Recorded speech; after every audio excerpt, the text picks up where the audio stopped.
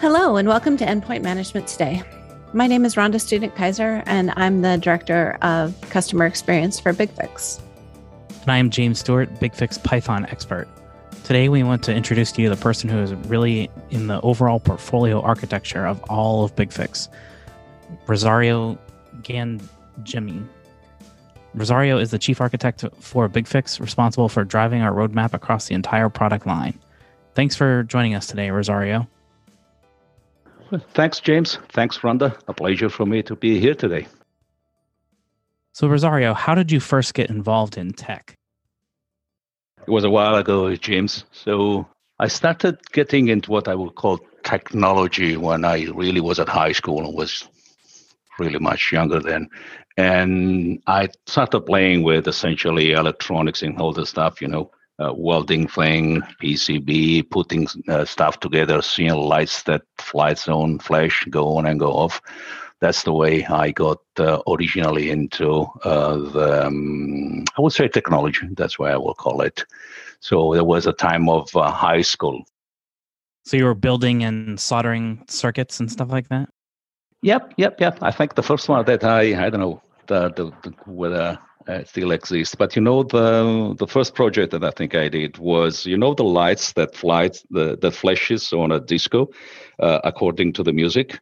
But so different lights, different bass, treble, highs, and so on and so forth. So the first circuit that I built was one of those that we used when we were meeting together with friends and having some fun with some music. That's the first circuit I built. Very cool. Yeah, that's awesome. That's a great use of technology. Oh, yes. And I also got a couple of times I got shot with it because I was touching what I shouldn't have. We have 220 volts in Italy. It was, an experience, but, I'm still alive. Well, I'm glad to hear that.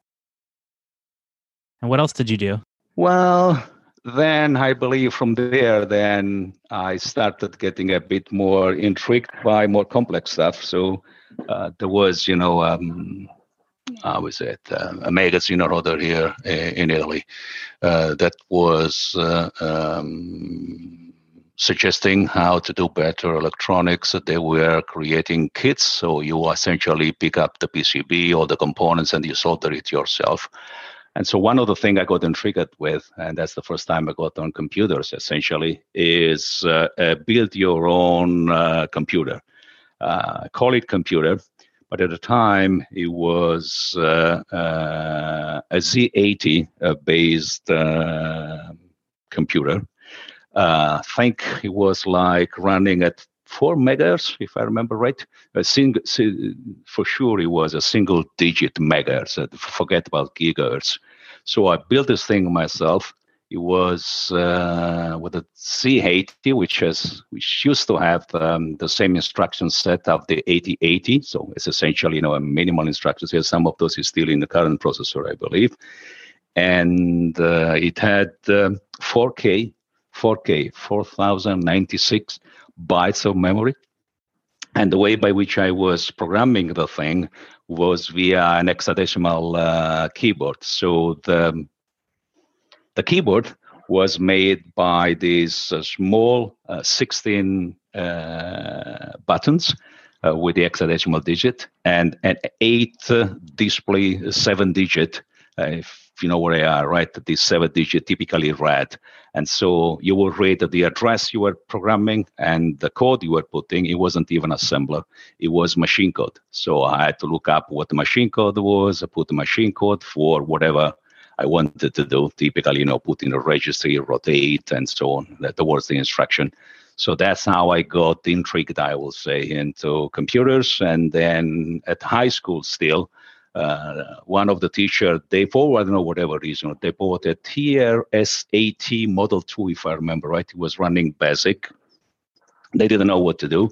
So they gave it to me, and in BASIC, what I think was the real first program that I did in a language which was not assembler, was to calculate the resolution of, a class I amplifier. I used to be in electronics at the time as well. So that's how I've got from, a small computer to a bigger one. And the one that I built myself, I remember, what to do. What can I do with this thing? It had only the firmware that will allow you to enter data and addresses. So the first thing that I did was see how I could do multiplication and division, not in binary, but decimal or floating point.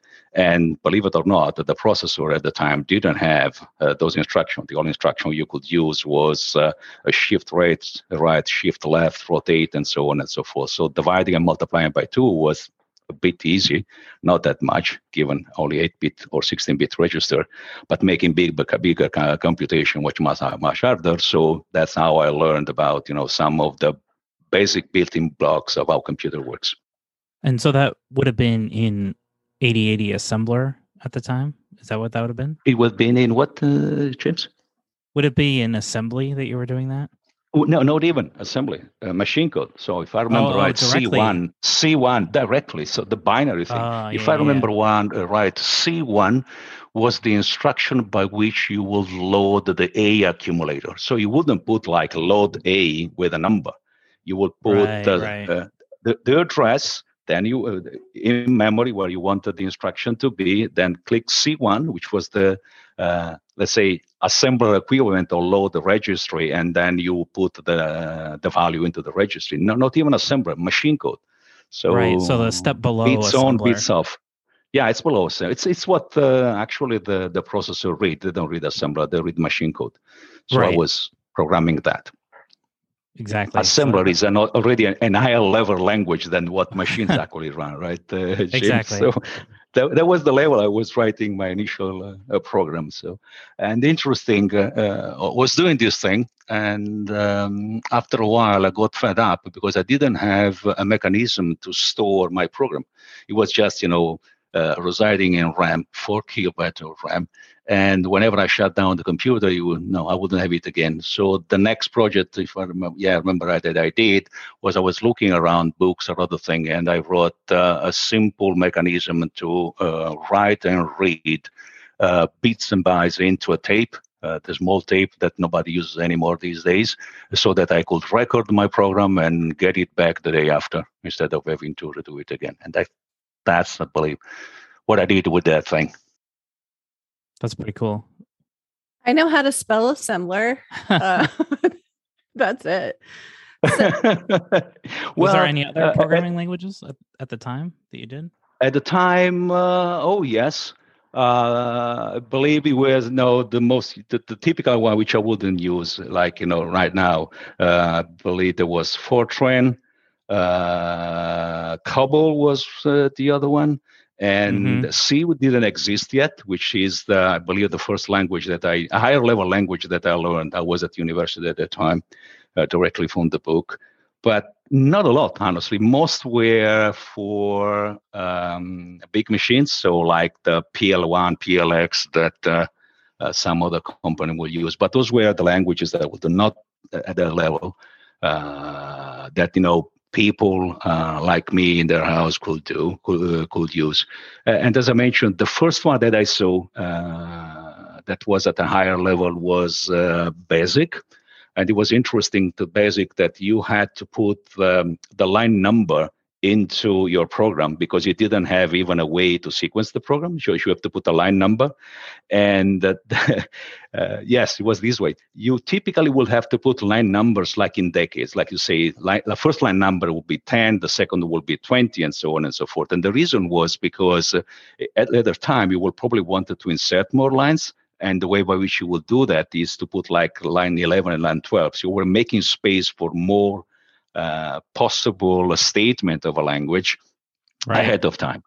I can't remember why, honestly. I don't remember. I didn't study enough to see why they did that way.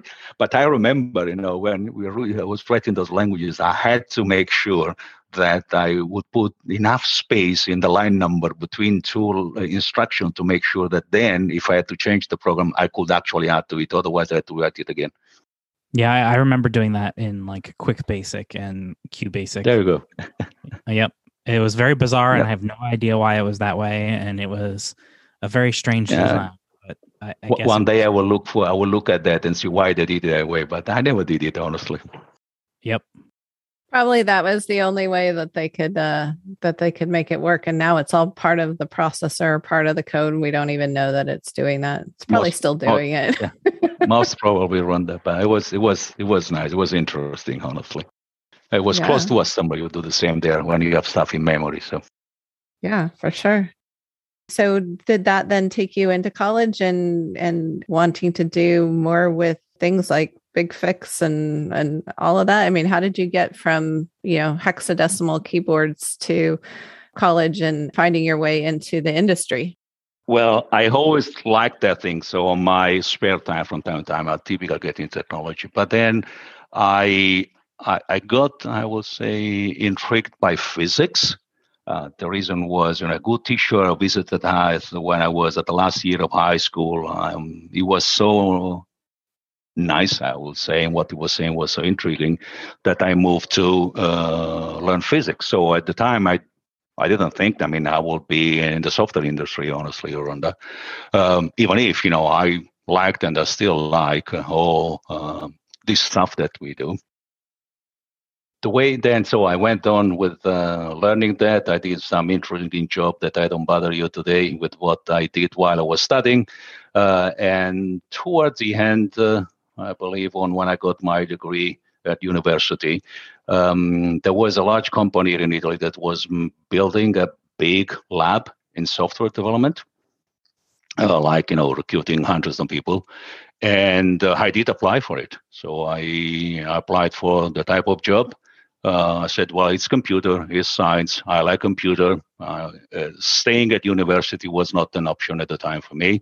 And so I moved to that particular, I applied for that job and I got recruited. And that's, I don't tell you how many years ago I got into the software industry with my first employer.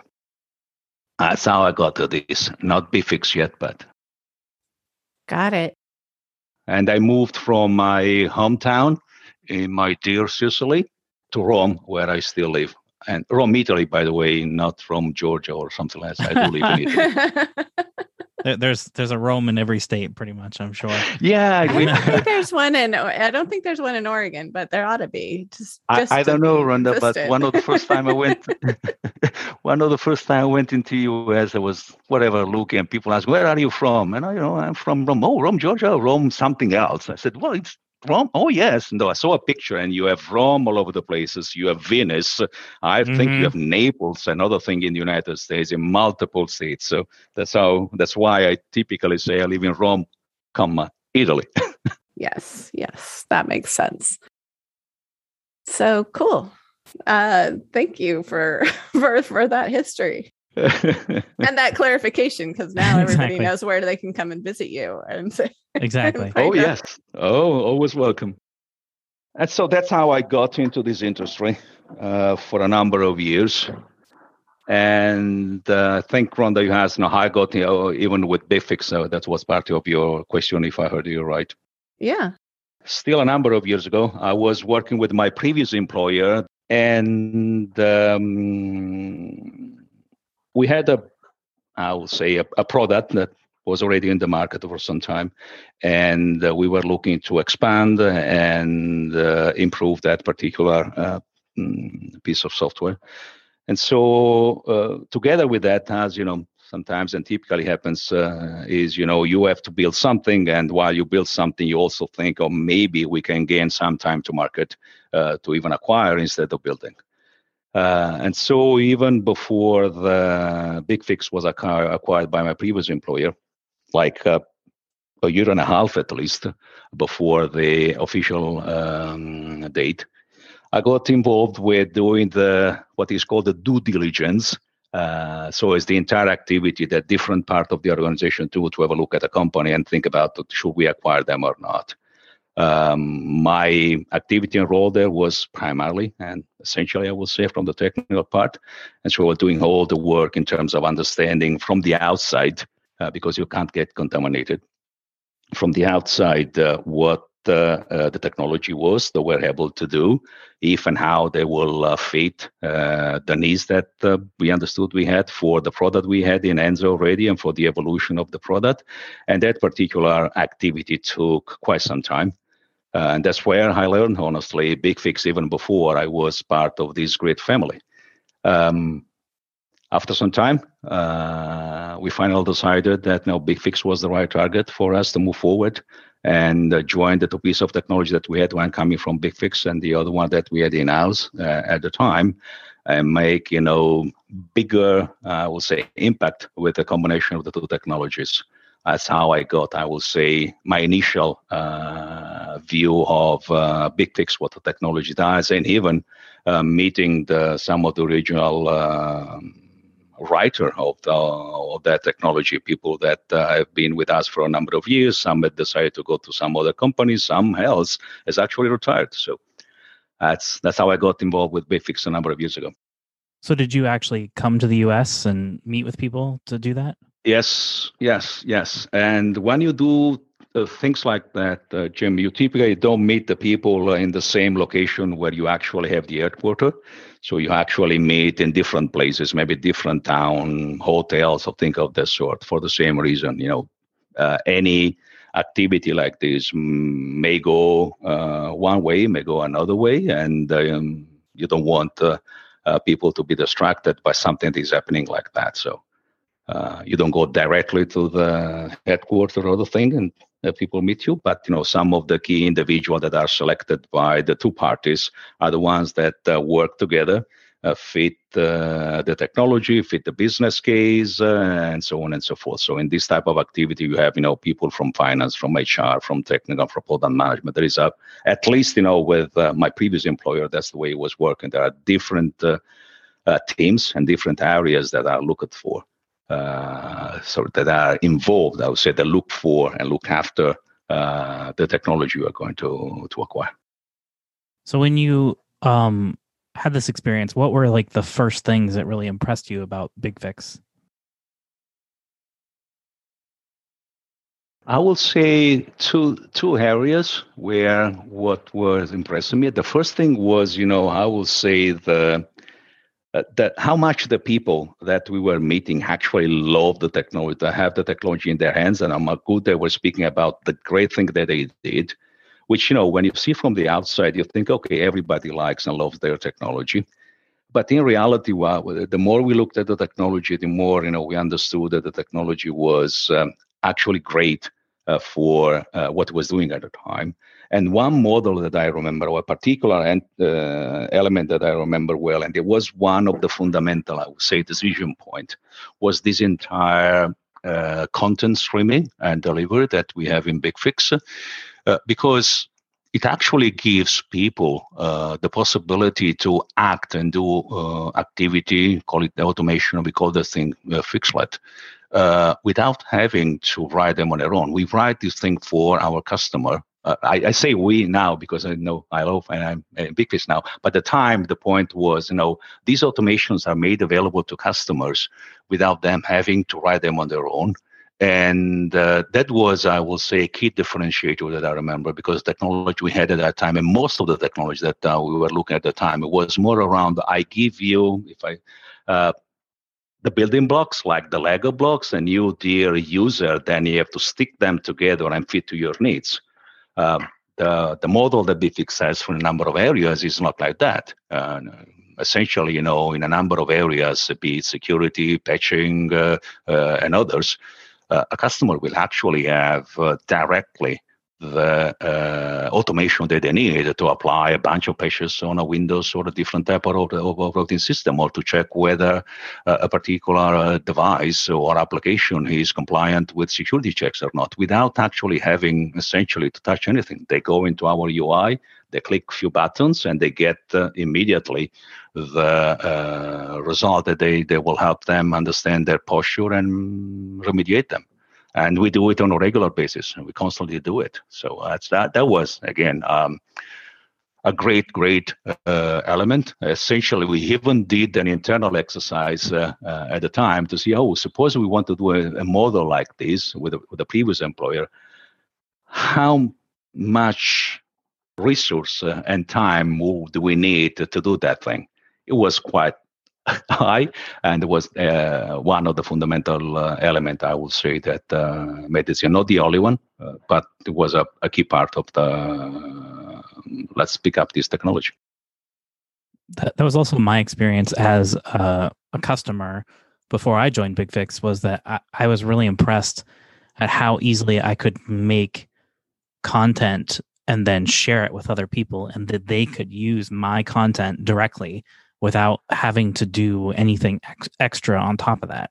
And that's part of why I started sharing what I wrote as widely as possible, first internally to my organization across all of our IT teams, but then eventually to BigFix Me and GitHub and all of these other places for all the stuff that I was doing.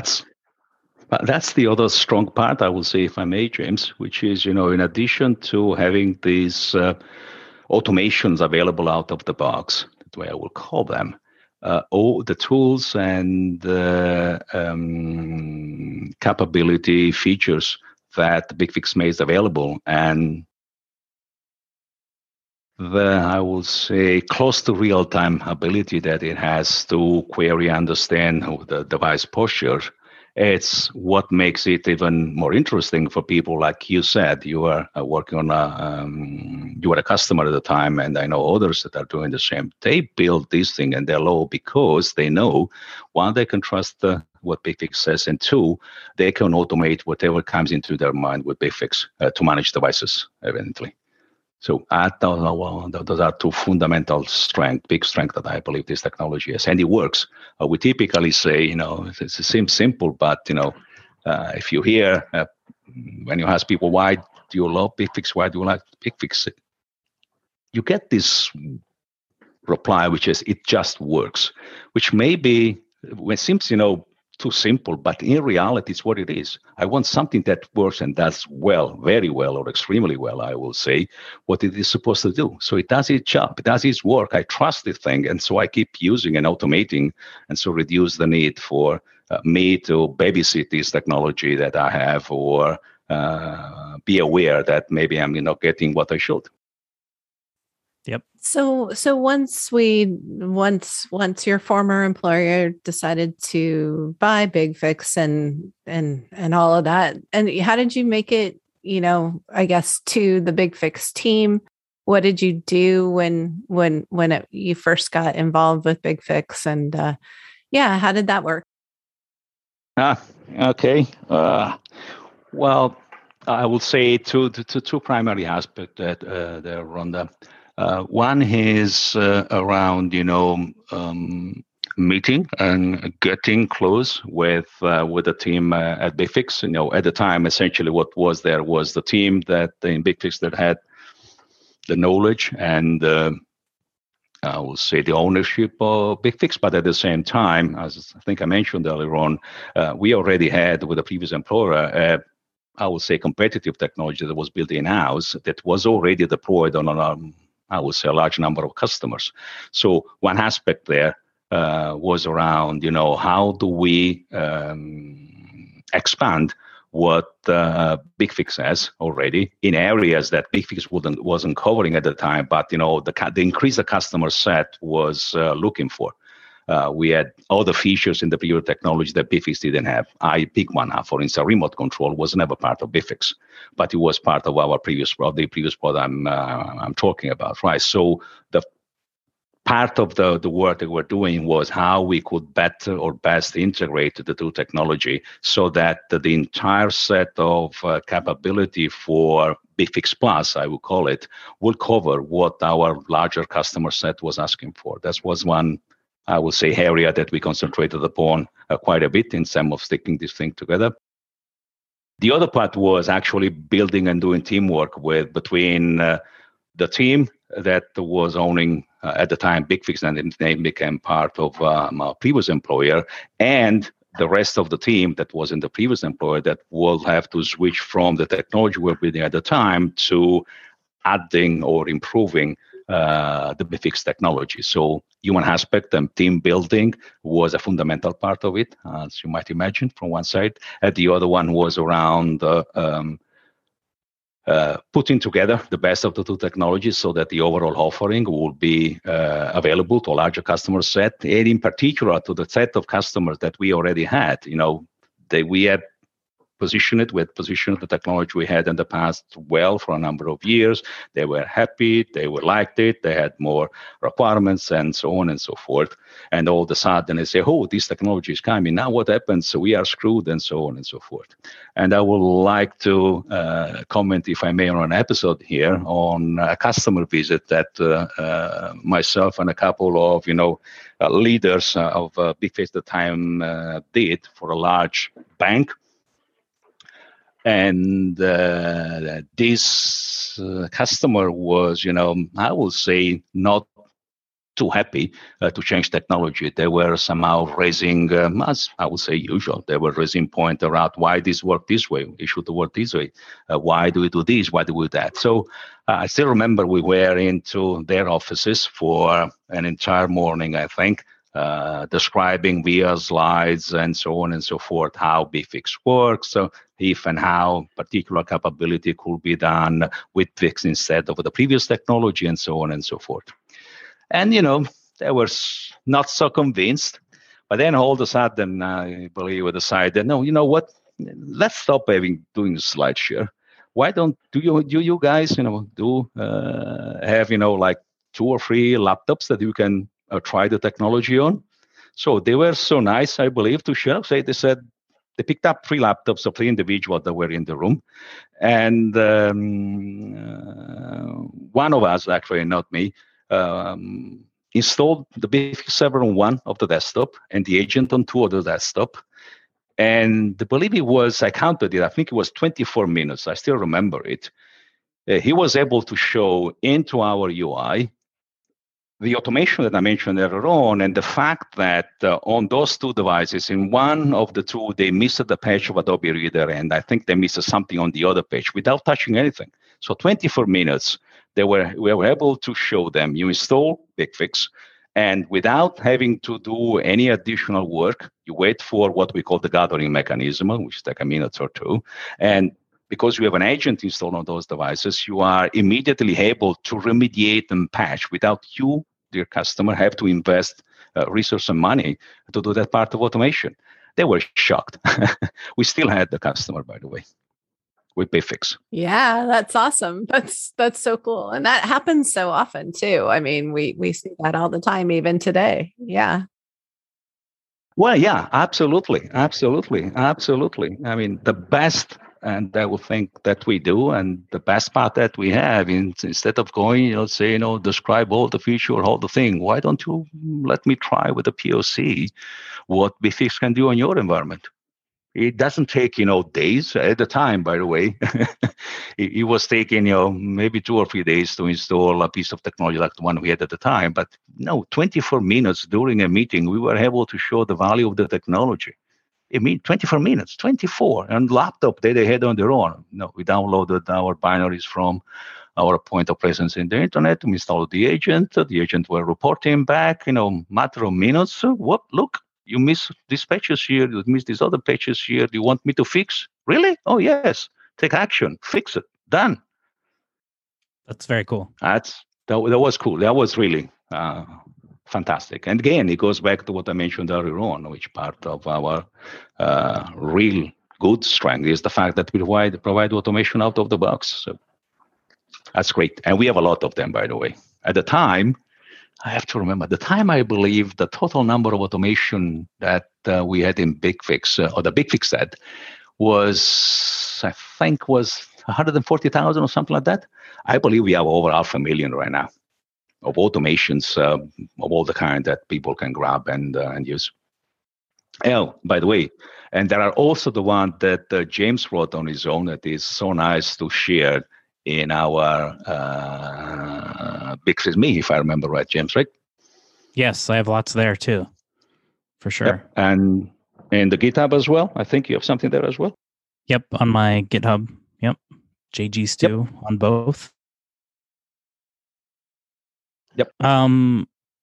So I guess what kind of cool and new technologies and things that we're working on today excite you the most? with BigFix? Yeah, I will say, right now, we are doing a very, I will say, challenging and interesting activity to bring BigFix to the next level.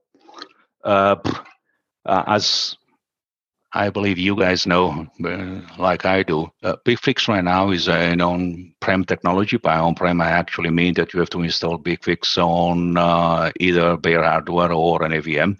We work fine either way, which is great. But what we are doing is we are moving to a model where we are embracing more of the cloud-native technology. Think of now containers, Kubernetes, and all that thing, and integrating with additional technology there, so that we will make deployment of BigFix even easier than the 24 minutes I mentioned earlier on. Spawning up, we have a presence already on HCL now, and so in the solution factory for HCL, where you can actually instantiate BigFix for patching in, right now I believe is below 15 minutes. Yeah, it's about that. And the key part is like you don't have to do anything. You just have to hit go. Absolutely. You just push a button. Go grab a coffee, get back, and you have a complete BigFix installation up and running. We have the server, our web UI, relay, database instantiated, and so on and so forth. That's a great stuff, I believe. That's fantastic for us from a technology perspective, because we move and are investing and looking at more modern, I will say, technology for the cloud native from one start. From the other side, however, it will make the deployment and management of BigFix much easier for customers that may want to do that model, or even moving forward, if may be able to host the backend for them, so they don't even have to deploy the backend, and they just take care of the device that they manage, who's our technology in the backend. We call this thing HCL now these days, and we are moving toward that direction. That's one aspect, which is the re-enabling and enabling the technology, the great technology that we have, into an environment which is not exactly the same like we used to have. And so there are intriguing factors there in terms of how we are going to change our scaling model, how we going to decouple some of the services that we have, which currently are supposed to be on the same operating system, make it scale more horizontally. Some people call it microservices, so that we can adjust for high availability, disaster recovery, but also from a scalability standpoint. In addition, as I mentioned earlier on, to reduce, the cost, the total cost of ownership for people that want to use our technology. That's one aspect. At the same time, however, these new or intriguing piece of technology bring onto the table the need that we have addressed for years on more, I will call them, traditional devices. I mentioned earlier on patching and security compliance. Now, if you switch and think about, managing this type of environment and not being hosted in this environment, managing this thing, containers, images, and so on and so forth, there are a number of intriguing factors that we are looking at and we would like to address. Patching, for instance, is intriguing in this environment. You are not going to patch a container. That is a transient element that is derived from an image. So what does patching mean? How do we do that? How can we make it even essentially without having to have an agent on this? How do we interact with the API that are available, with the repository where the image is here? How do we compare containers that are running on Kubernetes, for instance, with the related images, and are they the same? Have they modified? Is the image that is used to instantiate a container secure? Are there CV available? Those are intriguing elements that I believe I'm intrigued about. I like to. We are looking at, and from one side, and from the other side, they will address some of the, I would say, challenges and issues that company are going to have moving toward this model from, can I call it, more traditional one where you instantiate VM and devices. Those are I will call them the two major areas that are really intriguing for me and for us as we move forward with BigFix. There are others, but these are the two top that comes to my mind. That's terrific. Yeah, I mean, it is an entire paradigm shift that we have to be sure that we can address for our customers and for ourselves to continue to grow and do more of what we do in different ways, I guess. Yeah, absolutely. I mean, and that essentially is the direction we're moving forward since a few years now, right, Rhonda? In the recent past, essentially, we have moved from we have added capability to manage devices that are, can I call them less traditional? We have now the possibility to manage more mobile devices. So we have the possibility to manage devices through the API provided by the hypervisor or the cloud provider, where you don't have an agent. So moving forward in the future, sometime we think about shall we manage IoT devices and what actually does managing IoT devices here. We are not going to manage tiny little devices, evidently, for a number of reasons. But those type of devices are going to be always more present into our customers' deployment and environment. How can we help them have visibility of what is out there, whether they are exposed or not, and possibly apply what we are good at and the evolution of that. That's all areas and interesting and intriguing areas that we are working on. Excites me, and we're working on. I always said that when I was a customer, I was like, if it's connected to my network, I want you to fix it. I want you to be able to do something with it. But also, you are absolutely right, and that's one of our mantra: right? Visibility first. Yeah. What is on my network, for one, and for two, is it what I have on my network something I should care of or not? Yeah. But having a view, okay, these 300,000 devices are connected to my network. Maybe I know that, I don't manage all the 300,000, but I know they are there, and I take a conscious decision that I don't have to manage them. I'm not blind that, there are devices that maybe even an external attacker could use to do something bad with my company. Yeah. Yeah. I also said I wanted BigFix to patch and reboot, but in some cases, the company I was at was doing some early work with like cars and things that could I was like, don't patch and reboot me when I'm driving down the freeway. I'll tell you a story. You bring me an interesting story, Rhonda, that scared me a bit, honestly. It was even before BigFix. I was like, really, a number of years before BigFix, on a previous employer with a different technology. And people were coming and saying that we should have an agent installed on the aircraft engines to monitor how it works and eventually fix the thing. That scared me a lot. Can you think of that thing? You have an agent there and somebody does do something. You have to be extremely, extremely careful about security first, reliability second. I mean, if for whatever reason it doesn't work, that's a bad thing. That's a really bad thing. And that's interesting. That challenging thing. I mean, even when we go, and that's why I say that, getting to the IoT device and other things, some of these devices actually may even control, nuclear plants or things that, sensitive stuff, I would say. So it's not just, I manage the thing. You have to take care of a number of aspects, and security first. Again, security for us is a major activity, honestly, because we know that, we are powerful in what we could do on device, but the power that we have, have to be controlled. Absolutely. Yep. It's all about understanding, with great power comes great responsibility. And that's certainly what BigFix does. Yes. So to circle back and kind of wrap things up today. So what kind of things are you interested in outside of your job? It could be technology. It could be just in general. Let's learn a little bit about Rosario outside of BigFix. Oh, okay.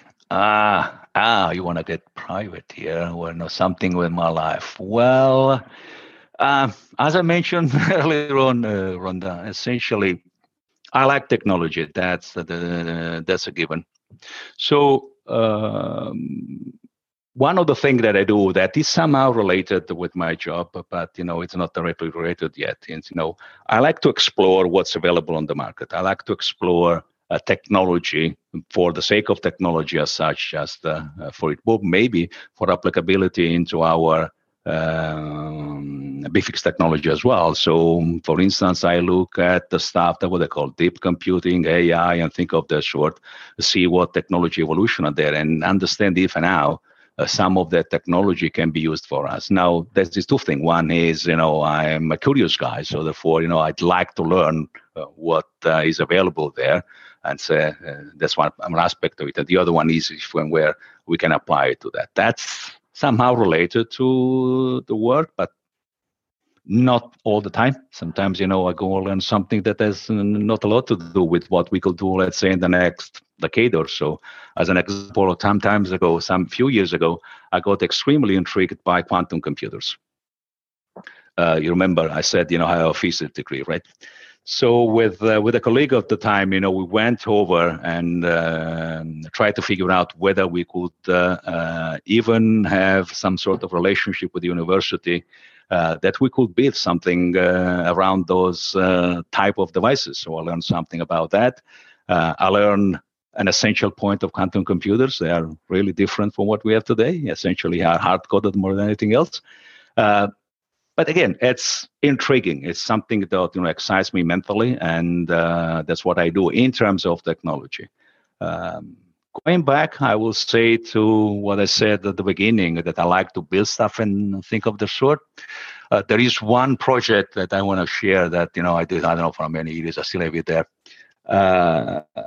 I was building my own PCB. I can't even remember what it stands for, but those are a flat material with copper on top of which you actually solder computer electronics. And at the time, I used to do it via hatching, so acid and things, which is a mess. So at a certain point, I saw that people were using CNC machine. I don't know whether you know what they are. CNC, I believe, stands for computer numerical control or something like that. Yep. Those are machines with a bit that runs and can cut material and can move in 3 directions. And there's a mixing of mechanics, electronics, software, because you have to have software that runs this thing. So that's where I start to build my first CNC machine by hand. I was picking stuff around. With that, I built a second one. And with the second one, I built the third one, which is the one that I have today. And by that, I was learning somehow things about servo motors or stepper motors for one. I learned about the CAD software, the computer-aided design, as well as CAM for manufacturing, which, is not directly related to what we do in BigFix, but it's interesting. And some of the things that you see there, some of the ideas, some of the patterns, I believe sometimes we apply in BigFix because some of the work might be re-applicable.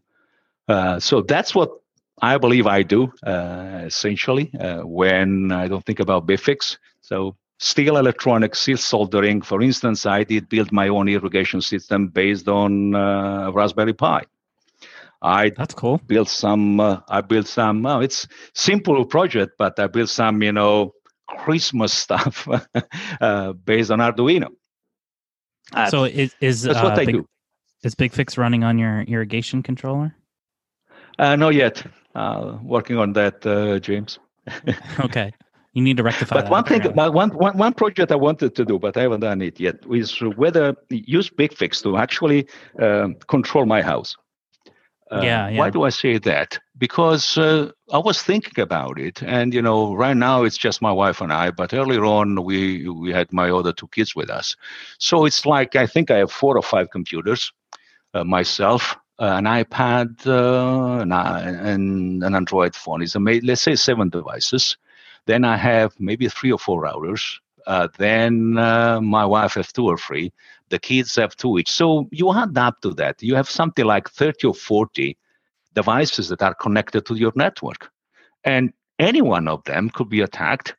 And you don't know what is on those devices. So I thought, why can't I use BigFix to monitor my own stuff, either be a router or anything else, and provide an interface that is easy enough that I don't have to be there. It's even easier than what we have today, so that I know maybe somebody that is not close to technology can know, my device, I don't know, my daughter I can show her, your device is broken. You have to fix it. Why? I tell you why. So that was something I had in mind, James, but I never did it yet. One day I'll start that project. There you go. It sounds like you also need to get into 3D printing. To take CNC. You are touching that. I thought about 3D printing, but I'm still with the CNC device. I have a friend that has a 3D printing. When I need one of these, I go there. But that's, I believe, another thing I'll start. Maybe just a small desktop one. I'm still debating on whether I should use the deposit one, the typical one, your PLA or others, or maybe the one that comes with, is it resin, where you beam lights, and as you beam lights, the resin, becomes harder, and you build a thing which is much nicer to look, but it may be messy. So that's one of the reasons why I didn't get into 3D printing yet, but probably I will. It's intriguing. It's nice. It goes to the same flow, right? You go to the CAD, you go to the CAM, and then you see the product. So you have something which sticks. It's a picture on your computer that you built by yourself. And then all of a sudden, with the entire process, you have this thing on your hands. The way you thought about it. Think about that. That's intriguing. That's fantastic. That's something that really excites me. You have something that is. Sorry. You could even 3D print something. Maybe a little bit rough, and actually like CNC some finer details out of the printed material. That's a possibility as well. You could. You're absolutely right. But the other thing, I looked at some YouTube videos also. One of the things was, whether you could do a 3D printing to build a model, and then you cast aluminum with that. I don't know if you've ever seen videos of that, right? Yep. But you can build your own aluminum part by casting it and using the CNC to build the model. I don't know whether my wife will kick me of the house, but that's something I had in mind. Absolutely. Best not to push it too hard. Well, yeah. Okay. So thanks, Rosario, for coming on the show and for sharing your passion for BigFix and your passion for technology and all of that. This has been really great. It's been great getting to know more about you now that, I've worked with you for this time. Now I know a whole lot more about who Rosario is. So that's great. Well, thanks. And thank you for inviting me for this session. And Viva BigFix. All That's the best technology in the world. Well, thanks. Thanks for coming. Yeah, thanks again. And thanks to our listeners for joining us today on Endpoint Management Today. This podcast is the brainchild of James and myself. James and I do our best to edit it. Any mistakes that you hear are ours alone. And our original music is from Dan Corcoran, our BigFix specialist.